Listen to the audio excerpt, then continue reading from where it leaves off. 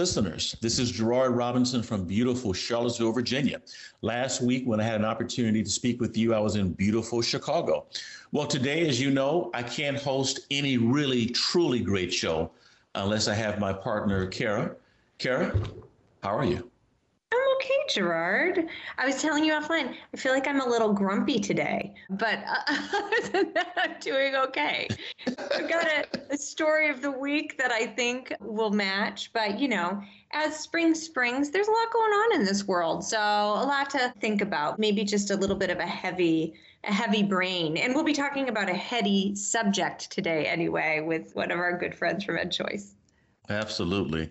Well, speaking of grumpy, and maybe that's not the right term, but there are times when people find themselves concerned, agitated, or just sick and tired of being sick and tired. And my story of the week is about two groups who are thinking about having a historic merger.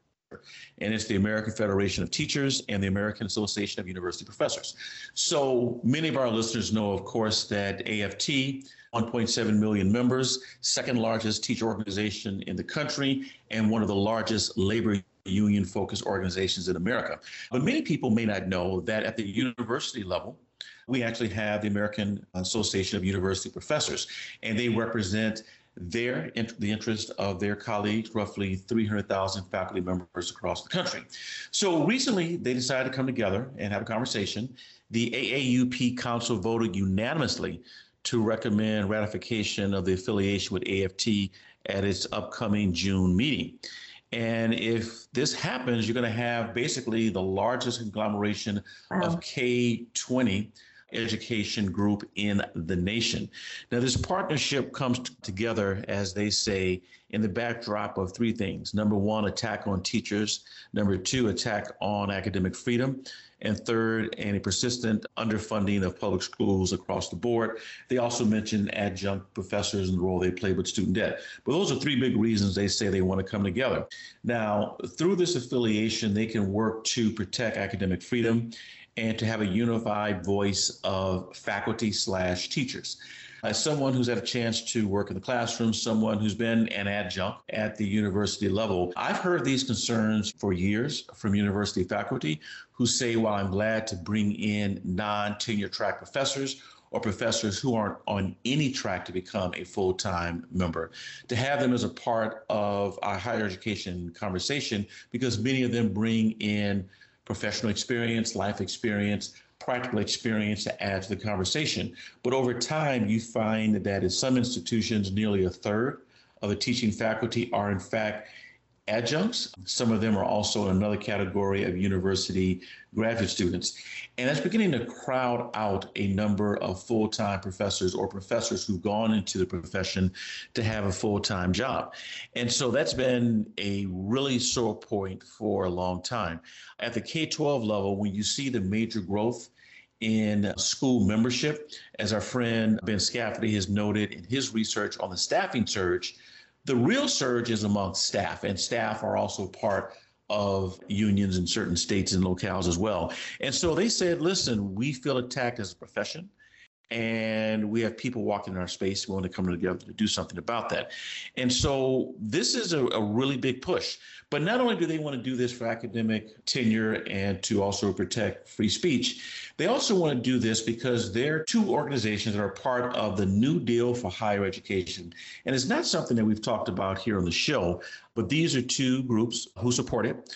And they believe that for the common good, that critical thinking is under attack and that our society suffers as a result. And so they've supported what they would many call the Marshall Plan for higher education, and they have 4 points. Build prosperity from the bottom up. Number two, advance social, racial, and economic justice. Third, strengthen democracy and civil society. Fourth, foster knowledge and innovation. And that's worth mentioning because when we have groups come together, we often do it outside the context of a larger political agenda or an education agenda, federal or state. Well, that's just one thing to think about. But it's also worth putting into context that these two groups are coming together not only at an historic moment in American history, but their founding also occurred at a historic point. So you go back to 1915 when the American Association of University Professors were founded. Guess who was their first president? John at Columbia University, and one of Professor Lovejoy at Johns Hopkins University was also a founding voice. And they came together for pretty similar reasons. They found that some of their faculty members were being released from universities because of criticisms they've made about labor practices, about social and economic issues. It happened at a number of universities. They said, hey, we've got to come together collectively to support our team. And from 1950 forward, you've had that take place. Well, guess what? In Chicago, where I was last week, in one of the places you call home from your graduate work, the American Federation of Teachers was founded in 1916. Why? For similar reasons. Also to provide a professional pathway, also to make teaching more professional, but also you had some of their members also attacked for criticisms against the social, economic, political order of the day. And so that was 1915-16, fast forward to 2022. These two organizations are coming together, and I think it could possibly happen. We know there was at one point talk of a merger years ago between AFT and NEA. It didn't happen, but I think the timing is right that this could actually happen. What are your thoughts? This is interesting. I have thoughts as a practitioner and somebody who has experienced working in a university and experienced part of being in a union, and then thoughts like the research or education policy person in me. And when I was a research assistant professor at BU, hired right out of my doctoral program, I remember sitting in my office and somebody coming by and saying, like, so you're part of the union now. I think it was the UAW, an affiliate, right? You're part of the union now, and here are your papers, et cetera. And I remember I'm thinking, I don't want that, because I had just completed all of this research on, I was looking at charter schools in particular and the impacts of attempts to unionize charter schools, et cetera. And they were conflated in my brain. And as you know, you're going to pay your union dues whether you want to be a member or not. But then as an adjunct later, having left that more permanent position at the university to go into the kind of work that I do now, but still teaching as an adjunct faculty member, I think that one can absolutely understand, especially as you say, how universities are really using a lot of adjuncts these days. Adjunct work does not pay a whole lot. Adjunct professors do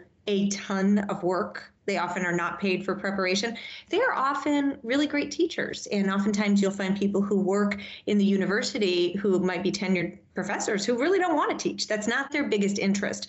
So I think that the practitioner in me understands why unions form and why practitioners want to form unions. But given your story, the policy person in me thinks, wow, what would be the real ramifications of such a union in terms of the consolidated political power here, which is, of course, the grab. And we know that AFT is also already wildly influential. So this is something I'd like to learn more about to see if it happens, because the idea of sort of a K to 16 influence, union exerted political influence, is interesting to say the least, Gerard, and not without its ramifications. Probably some good, but a little bit unsavory as well. I would hope that some of the things they cite, which sound like great reasons, are really what we think they are. So I don't know. Count me skeptical, but I think you're right that the time is right for this kind of move. Gerard, I told you at the outset that I was feeling a little bit grumpy today. So my question for you related to my story of the week is, how are you feeling, my friend? What's your mood? Yes, I too am feeling grumpy. So I guess this is the learning curve grumpy day. It's the grumpy day. Yes. Yeah. Well, I ask you because my article talks about the fact that I'm projecting here, that Republicans, my friend, are grumpy. So the title of they're grumpy lately. Not a personal attack. Others are grumpy too. No, but the title of this article by John Gramlich is Republicans' confidence in K-12 principals has fallen sharply during the pandemic. And this is from the Pew Research Center, so it's a poll. And another good title for this article might be really, truly, like, who wants to be a school principal or a school teacher these days? Because, boy, it's not a rosy picture. But the interesting sort of takeaway here is that pre-pandemic, most people were espousing a pretty good degree of confidence. So around half of Republicans and Republican-leaning independents would say that they have a great deal or fair amount of confidence in K-12 public school principals to act in the public's best interest. Now, that was a survey in 2021, but nearly as many, Gerard, 47% are saying that they have not too much or no confidence at all in principals. And so these numbers are different than before the pandemic. So you can probably pretty easily pin these numbers, as Pew starts to do. They say, well, what have we been talking about lately? We have been talking about a ton of stuff in terms of mask mandates, in-person schooling, the kind of curricula that are being taught in school. We're seeing a number of states pass laws that are going to prescribe what can be taught in schools that has an impact on principals and teachers. But it's a growing negativity, and that's the word that is in this article. And it's very much specific to Republicans, people who identify as Republicans, or moderates who are right-leaning. And I think that this is fascinating. It also makes me a little bit sad that it's school principals that are the target of this. We know that we don't want school teachers to be the target, but this broader societal conversation around what's happening in our schools that parents may or may not like. To my mind, instead of pinning it on our school leaders and our school teachers, who many of them are bound by a lot of local state regulations anyway, I think we should be having a greater conversation, Gerard, about what parents need to know to make them feel better about their schools, to make them feel better about school leaders, and what kind of insight they need into their school, into what's going on in the school, into what's being taught in the school. And that's not to say that they will always get to exert influence, but that they have a window into, and that's what the pandemic gave them, right? A window into what's going on in school. So I found this one very interesting, if not a little bit disheartening. Maybe that's why I'm a little bit grumpy today, because parents are just as divided along ideological lines as the rest of us are. And of course, many of us are parents. But it feels, again, Gerard, like we're just in sort of a tough place in this country right now. And boy, oh boy, it cannot be fun to be a school leader. And I know you've been working with a lot of school leaders, talking to a lot of school leaders. Do you have any insight here? Yeah, as many of you know, that I'm Vice President of Education at the Advanced Studies and Culture Foundation in Charlottesville. We're linked to the Institute for Advanced Studies and Culture at the University of Virginia. And one of the projects that I was able to support with the support from Catherine Bassett, who is a former 2000 Teacher of the Year for New Jersey, is to bring on over 100 educators from all 50 states and all Commonwealths except one to talk about education, and in those conversations at a number of principals. And so I'm with you. Being a principal is a tough job. I've said for years, I believe the toughest job in education has been the superintendent. But I think during the pandemic, it's really circled down to the school principal, because so much of what's taking place is building based. And what's happening at one building may be radically different than another. And so principals have had it tough. Let's just, for our listeners, do a quick overview of school principal profession for the lab, from 1999 to 2018. And so roughly we have 90,900 principals employed at our schools across the country. 68% are elementary school principals, 22% secondary school principals, and 9% are leaders of combined elementary and secondary schools. In 1999, 56% of the principals were male. In 2018, 54% of the principals are women. And so there's been a shift in who is in the leadership position. In terms of race, 1999, 82% of the principals were white. In 2018, 78%. So the number's gone down a bit. Where's the increase coming from? It's really in Hispanics. They moved from 5% to 9% of the population for principals, while African Americans have remained steady during the time at 11%. Many of them bring to the classroom teaching experience. Some of them also bring in public and private sector experience.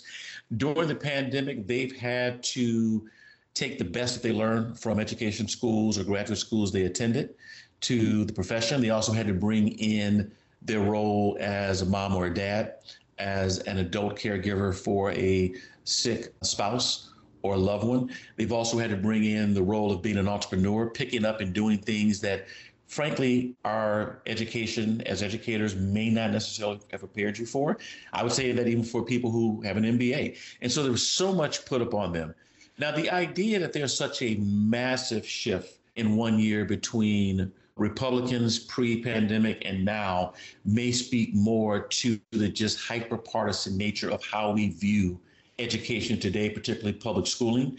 I am sure, as I have friends on both sides of the fence, but I know there are a number of Republicans who voted for Democrats at the local level who decided in the 2020 election to vote for Governor Youngkin, well, now Governor Youngkin and that team, in part because of what they saw as just lack of ingenuity, preparedness, or something from their local public school principal, where St. Mary's down the street, charter school down the street, or even the virtual schools, both public and private, seem to be working. So I would read that with a grain of salt. It also makes me concerned because as we have hyperpartisanship already at the national level, we have elections coming up for Congress. That's another conversation we'll deal with post-election in November. But at the point we're starting to focus on school leaders, the leaders who are responsible for teachers, who have to also represent their school before the superintendent and the school board, but also to the community. If we think that we've lost trust in them, and we also realize, according to Pew and also according to data from Gallup, that Congress and the presidency are held amongst the lowest issue of trustworthiness amongst other public servants, whether it's police, fire, or other, or military.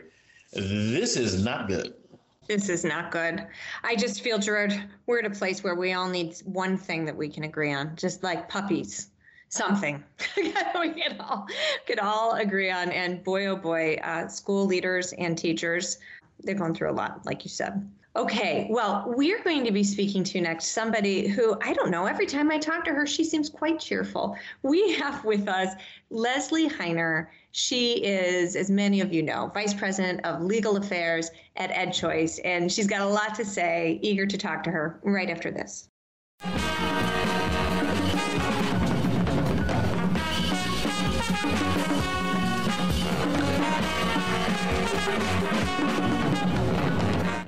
Learning Curve listeners, as promised, we are back with Leslie Hiner, Esquire. She is the Vice President of Legal Affairs, Director of Legal Defense and Education Center at EdChoice, the nation's leading educational choice organization. Hiner is an attorney with extensive state legislative and executive branch experience. In Indiana, I'm part Hoosier here. She was the first female chief of staff to the Speaker of the House, counsel to the Senate President pro temp, and general counsel, elections deputy to the Secretary of State. A founding board member of one of Indiana's first charter schools, Leslie served as chairman of the board for the first several years, guiding the school's growth from about 150 to over 1,000 students. She was also directly involved in developing Indiana's original charter school law, one of the best of the nation, and Indiana's voucher law, the largest in the country to date. They also have a new ESA. We might have to talk about that. Leslie is a longtime member of the Federalist Society and a Lugar Series Excellence in Public Service alumna. She's been cited in numerous national publications, including the Wall Street Journal, New York Times, Chicago Tribune, Washington Times, Forbes, and U.S. News and World Report, among others. She earned her Juris Doctorate from the University of Akron School of Law and her Bachelor of Arts degree from the College of Worcester. Other than that, all I have to say, listeners, is she's just a lovely and kind person. And so, Leslie, welcome to the Learning Curve. Well, thank you so much. That's a lovely introduction. It's quite a bio you have there. All right, Leslie. So Gerard and I have some school choicey questions for you. We have some legal questions for you. I want to dig into sort of what's going on lately. But for our listeners, we talk a lot about sort of current cases on the Learning Curve. Our listeners have heard us talk a lot about Espinoza, for example, but we rarely travel back in time. So I'm wondering, can you help us understand? Let's start with Brown v. Board of Education. I mean, just, in 2 minutes, a history lesson here. Brown v. Board of Education, and what on earth that had to do with today's school choice movement. And maybe you could even take us through, for example, the real landmark 2002 Supreme Court decision, Zellman v. Harris, which upheld one of the very first voucher programs in Ohio. Can you talk us through a little bit of the legal here? Oh, sure. I'd be happy to do that. I should say that first there was before Brown, by about 30 years, there was a major U.S. Supreme Court case called Pierce versus Society of Sisters, where voters in Oregon had actually voted to mandate that all children could only attend public schools. And the U.S. Supreme Court said, oh, no. You do not get to standardize the children. And the court went on to say that parents are the ones who have the authority to choose education for their children. So that in itself was a very significant movement. Now, that was part of a movement at the time, the early 20th century, to standardize schools, standardize children. But then at the same time, we had Rosenwald schools that opened that were solely for Black children. And in fact, in 1928, 1/3 of the schools in the South were for Black children, were these Rosenwald schools. They didn't have all the supplies, but many of those students got a good education until Brown. So Brown came along and highlighted that notwithstanding this activity to standardize schools, they were standardized for white children and Black children were being significantly left out. But then in that ruling in Brown, first they said having separate schools, separate but equal, that was thrown out the window in the first Brown decision. However, then the question was, okay, well, now what do we do? So there's a second Brown decision that said that the schools had to be desegregated with all deliberate speed.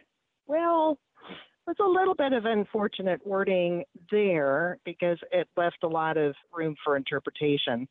So some schools did well with desegregation, but other school boards were really challenged by district lines and housing patterns. And so this was a real struggle for the school system. So now we have two things that happened there just in the 20th century. This attempt to try to standardize all the children. Okay, so that didn't work so well. And then when the Brown decision came along, and this was the obvious wake-up call to the nation that Black children lacked access to education, and that had to change. That became really crystal clear. But how to effect that change was the real struggle. And of course, the state immediately defaulted to, well, we'll see, the government will do this. The government will control it. The government will do it. It didn't start real well.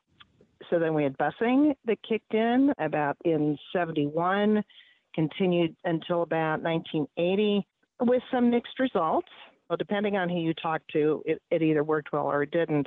But there is some research, though, that shows that the achievement gap between Black children and white children had significantly narrowed by 1980, when pretty much that was about the time that busing ended. So here we have the situation where the government is trying to have a system that works for every child, that the children are all standardized, that the government is in control, and it just wasn't working right. So lo and behold, then we have the voucher program that came along that Ohio passed in 1996. And then there was litigation against the voucher program. It was a voucher for children living in Cleveland, Ohio. And suddenly we saw the light. The U.S. Supreme Court was so great. The Zellman versus Simmons-Harris decision was just a wonderful decision because the court said, look, under a voucher program, the big difference is that the money for educating a child goes to a parent. And at the moment that the parent has control over that money to then decide where the child should go to school, at that point, there is a break between the state and the parent. And the parent's choice of a school, that is solely the parent's choice, not the state's. So that did two things for us. The first thing is that suddenly now in the 21st century, we moved from the government trying to fix everybody to Now here's a new system where parents can be in control. Parents can decide what's the best education for their children. And the second thing that it did is that by making that break between the state and the parent, because it's the parent choosing the school, if the parent chooses a religious school, state has nothing to do with that choice. That is a free exercise of the parent's own religion if the parent chooses to send the child to a religious school. Leslie, I wanna push this a little bit. So you're talking about an era where government thought they were going to fix everything for everybody. And I think the first case you were talking about, one of my favorite lines from the court's decision is that, right, the child is not the mere creature of the state. So kind of setting the tone for us getting to a place where parents have more direction and say. But of course, that first voucher program that I asked you to tell us about in the Zellman decision was really about, of course, allowing parents to take their tuition dollars to privately run schools. Now, today, one of the big arguments that we hear, especially with regard to our public charter schools, is that, oh my goodness, they are segregated. You were talking about this time in Brown, people assume, and I think you're right to point this out, that in the pre-Brown era, that all schools for Black children must have been terrible. When the reality is that, as you said, many of those schools were very high performing, probably very affirming for Black children. And post-Brown, in the busing area, one of the great tragedies, if you look at the research, is that we lost amazing Black school leaders and school teachers, all pushed out of the system. Now, today we have charter schools, which might be heavily segregated in the sense that majorities, parents of color, are choosing to send their children to these charters for whatever reason. It might be achievement. It might be they want their children to be around other children who look like them. Various reasons, right? Where are we with regard to, do these arguments against charter schools or attempts to try and say you can't have these schools because they're segregated by race, legally, where are we at? What does that mean? In my opinion, I don't think it means very much because, again, first we start here that the choice belongs to the parent. And the Supreme Court has been very clear about that now for 100 years, that the parents have that right under the Constitution. So we start there. Secondly, we've also found that in traditional district public schools, they are as segregated today as they have ever been. So to assume that charter schools may be more segregated or any other school may be, and only that district schools can be segregated, no, that's, the arguments get turned upside down, and none of this makes any sense if you are looking at this from the perspective of a system of schools. If your priority is that there has to be a system of schools that only operates in one way, then maybe what you just talked about could be a problem. However, we've moved past that now to recognize that it's not the system that matters. It's not standardizing children into some system of schools that matters. What matters is the individual children themselves and how they learn. So you're right. One of the things that we discovered, much to our detriment after the Rosenwald schools closed, is that we lost a lot of really great Black teachers. And we still have a problem with that to this day. So anytime a parent is going to choose a school, let's say if you are a Black parent and you want your child to go to a predominantly Black school where there are Black teachers, whether it's a charter school or whatever school it is, that's your right. And you're going to make that choice because of a variety of reasons. You know that this is going to be a comfortable, safe place for your child. And we all know when children feel safe and they're comfortable and they're happy, that's when they learn. And that's the point. And that should always be the only point that we are prioritizing. Well, Leslie, speaking of learning, this is an opportunity for people who listen to our show to hear from you, particularly as an attorney, but also someone who's used her legal background and thinking to also shape public policy. And there are many lawyers who argue cases who never step foot in public policy. There are people with a law degree who'll step into the foray of public policy, but never had a chance to do anything with litigation. And you've done both, and particularly in a market called school choice. So in 2020, the Supreme Court ruled in favor of Kendra Espinoza, who we've had on the show. That was a victory for the parental choice movement. Right now, the Supreme Court is considering what they're going to do with the tuitioning program in Maine and Carson. For our listeners who are interested in your work and your role, what do you tell them is at hand if, in fact, the court rules in favor of Carson? What does it mean for mom and dad? What does it mean for schools? Oh, it means the world, Gerard.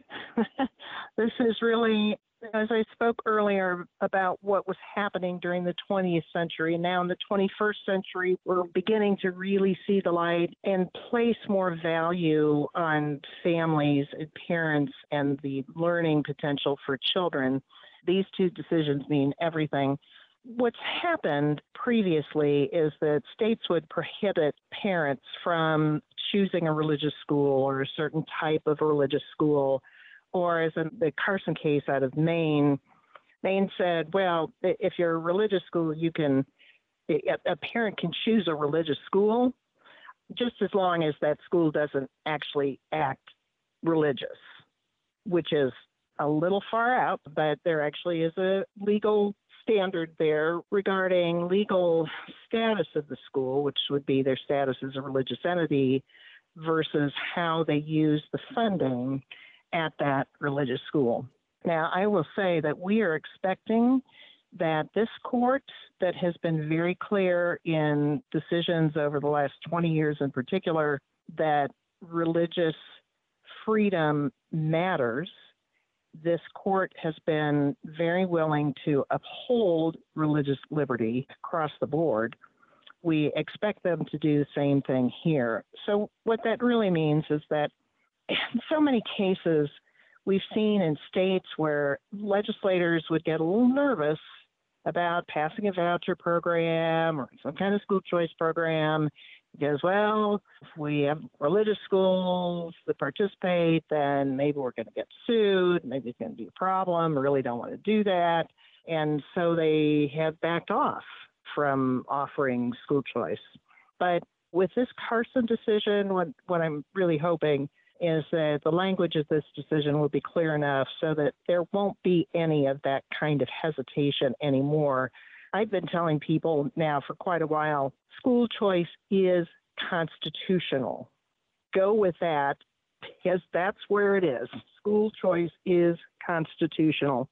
It's important to design programs to make sure that the programs meet the four squares of the Constitution, but frankly, that's not hard to do. And so I think these decisions just open up the world for parents and for children.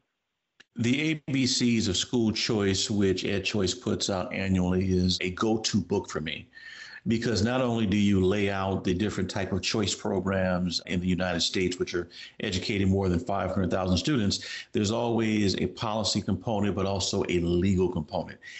And you having seen how the sausage is made in state government and also seeing politics at a real level, let's just say the Supreme Court rules in favor, and that's another win for parental choice. How do you see anti-parental choice lawmakers at the state level responding? How should we who support parental choice gear ourselves up for we know what would be the next battle in the parental choice wars? We're beginning to see some of the new battles emerge now. The Espinoza decision was huge. So that really triggered the opposition to start looking around for other ways to block parents from choosing the schools of their choice. And what we're seeing now is that we still see challenges to funding, adequacy funding. They will allege that public schools lose money if there's a school choice program and the state constitutions prohibit the state from diminishing funding to public schools. So we normally, not in every case, but we normally beat that back with a basic principle that every school, no matter what kind of school, public, private, whatever it is, should be paid fairly, equitably for the children served by that school. But you don't get paid if you don't serve children. So if a child leaves the school for any reason, it's just unreasonable to think that somehow that school should continue to be getting money when they're not providing any services. That just doesn't make any sense. So those arguments are really falling by the wayside, which is great. Interestingly enough, opponents are also using, shockingly, some of those the old arguments from the 20th century that I spoke about earlier in saying that all the schools should be standardized. There should only be one system of education and all the children should learn all the same things in exactly the same ways. And it's all about the system, not really about whether or not a child is learning. Those are called uniformity challenges. They continue to bring them. They continue to lose those challenges. So we're going to keep up with that. They also have brought some challenges regarding discrimination and equal protection.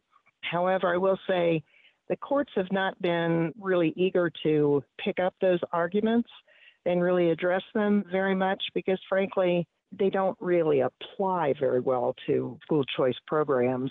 And so the courts don't normally go there. Now, I will say that people who support this, though, look for the odd things to come up. We've seen some zoning challenges to try to zone religious schools out of an area. Not great, but it happens. And then there are a couple cases that are as applied challenges. So, for example, in North Carolina, the North Carolina Supreme Court said the vouchers are perfectly constitutional there. Said that about 7 years ago now.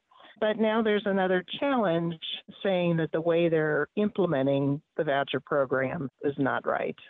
That case is not going anywhere at the moment either, but it's just another way to challenge. So yes, our people who advocate for school choice should understand that those who oppose it are primarily those who really want the control over education to standardize the children in a standardized system.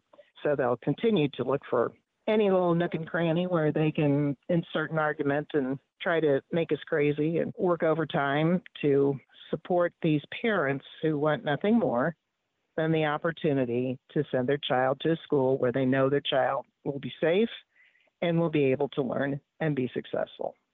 And for our listening base who are funders, what Leslie said is really key because those who do not support parental choice, or at least the version that we support, they've got a lot of funders who are putting in millions of dollars into their coffers, as well as teacher unions, to argue against this. There's going to be a major fight going ahead, so hopefully you'll do the same for our side of the fence.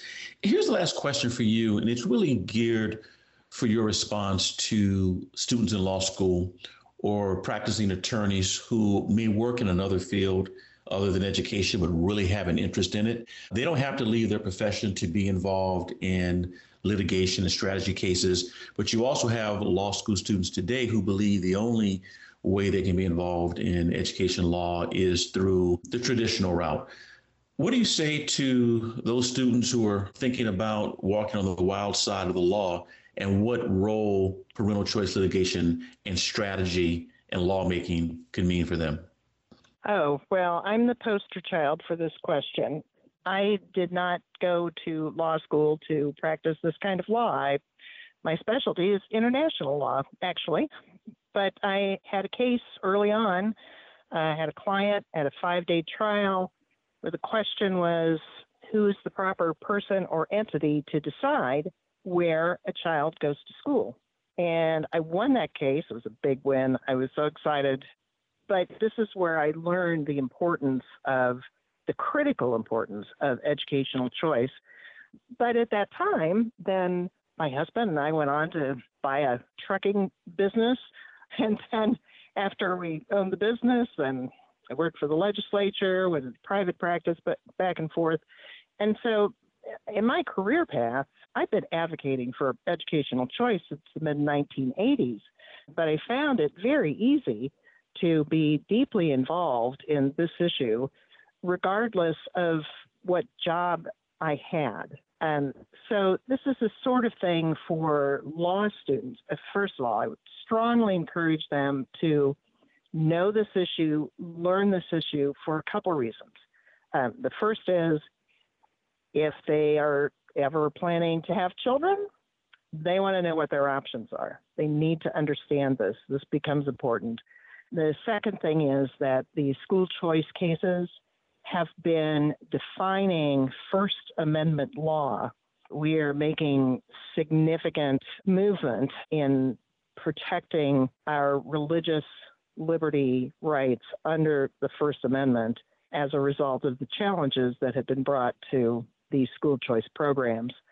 And for anyone who's a new lawyer or interested, constitutional law is awesome.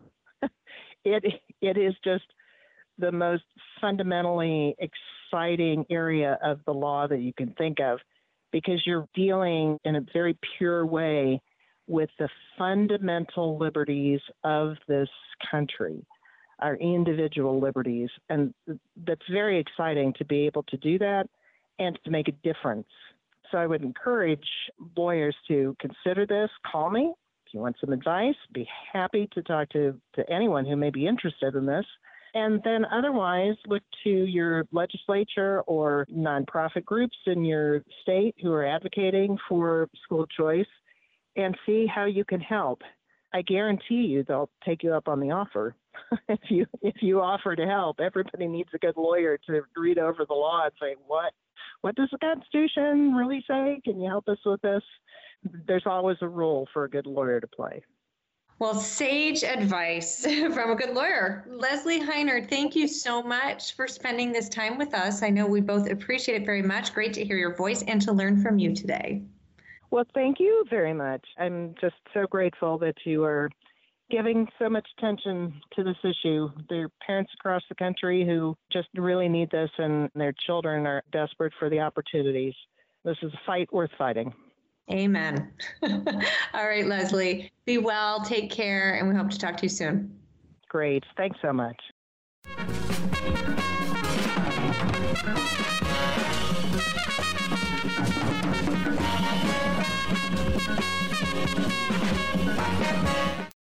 And my tweet of the week comes from Education Next, and it says, rather than reducing the hard work of reading to summarize the meaning of a passage in a single sentence, teachers can ask middle and high school students to rewrite an author's words in their own words.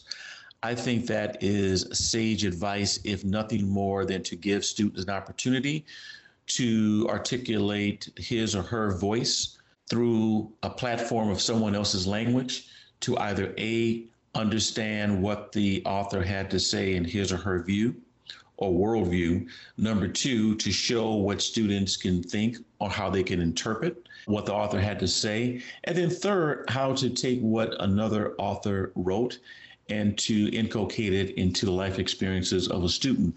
Those are just 3 lanes to walk amongst many lanes, but these lanes provide the student an opportunity to participate in meaning making, not in the legalistic aspect of strict constructionism versus original intent, as much as saying, this is what I saw. And that's my tweet of the week.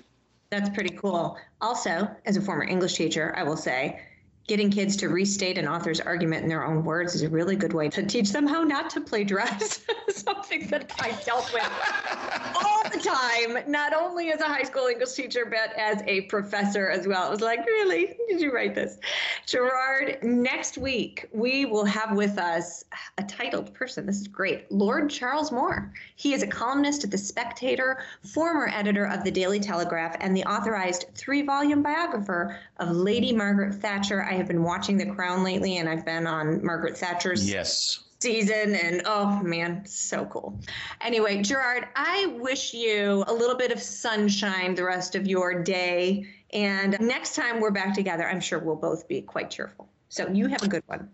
You too, and I guess the next time we talk, we will be less Oscar the Grouch and more Big Bird. We're gonna do our best, and you can open with a song, so I'll be looking forward to that. Take care. All right, bye-bye.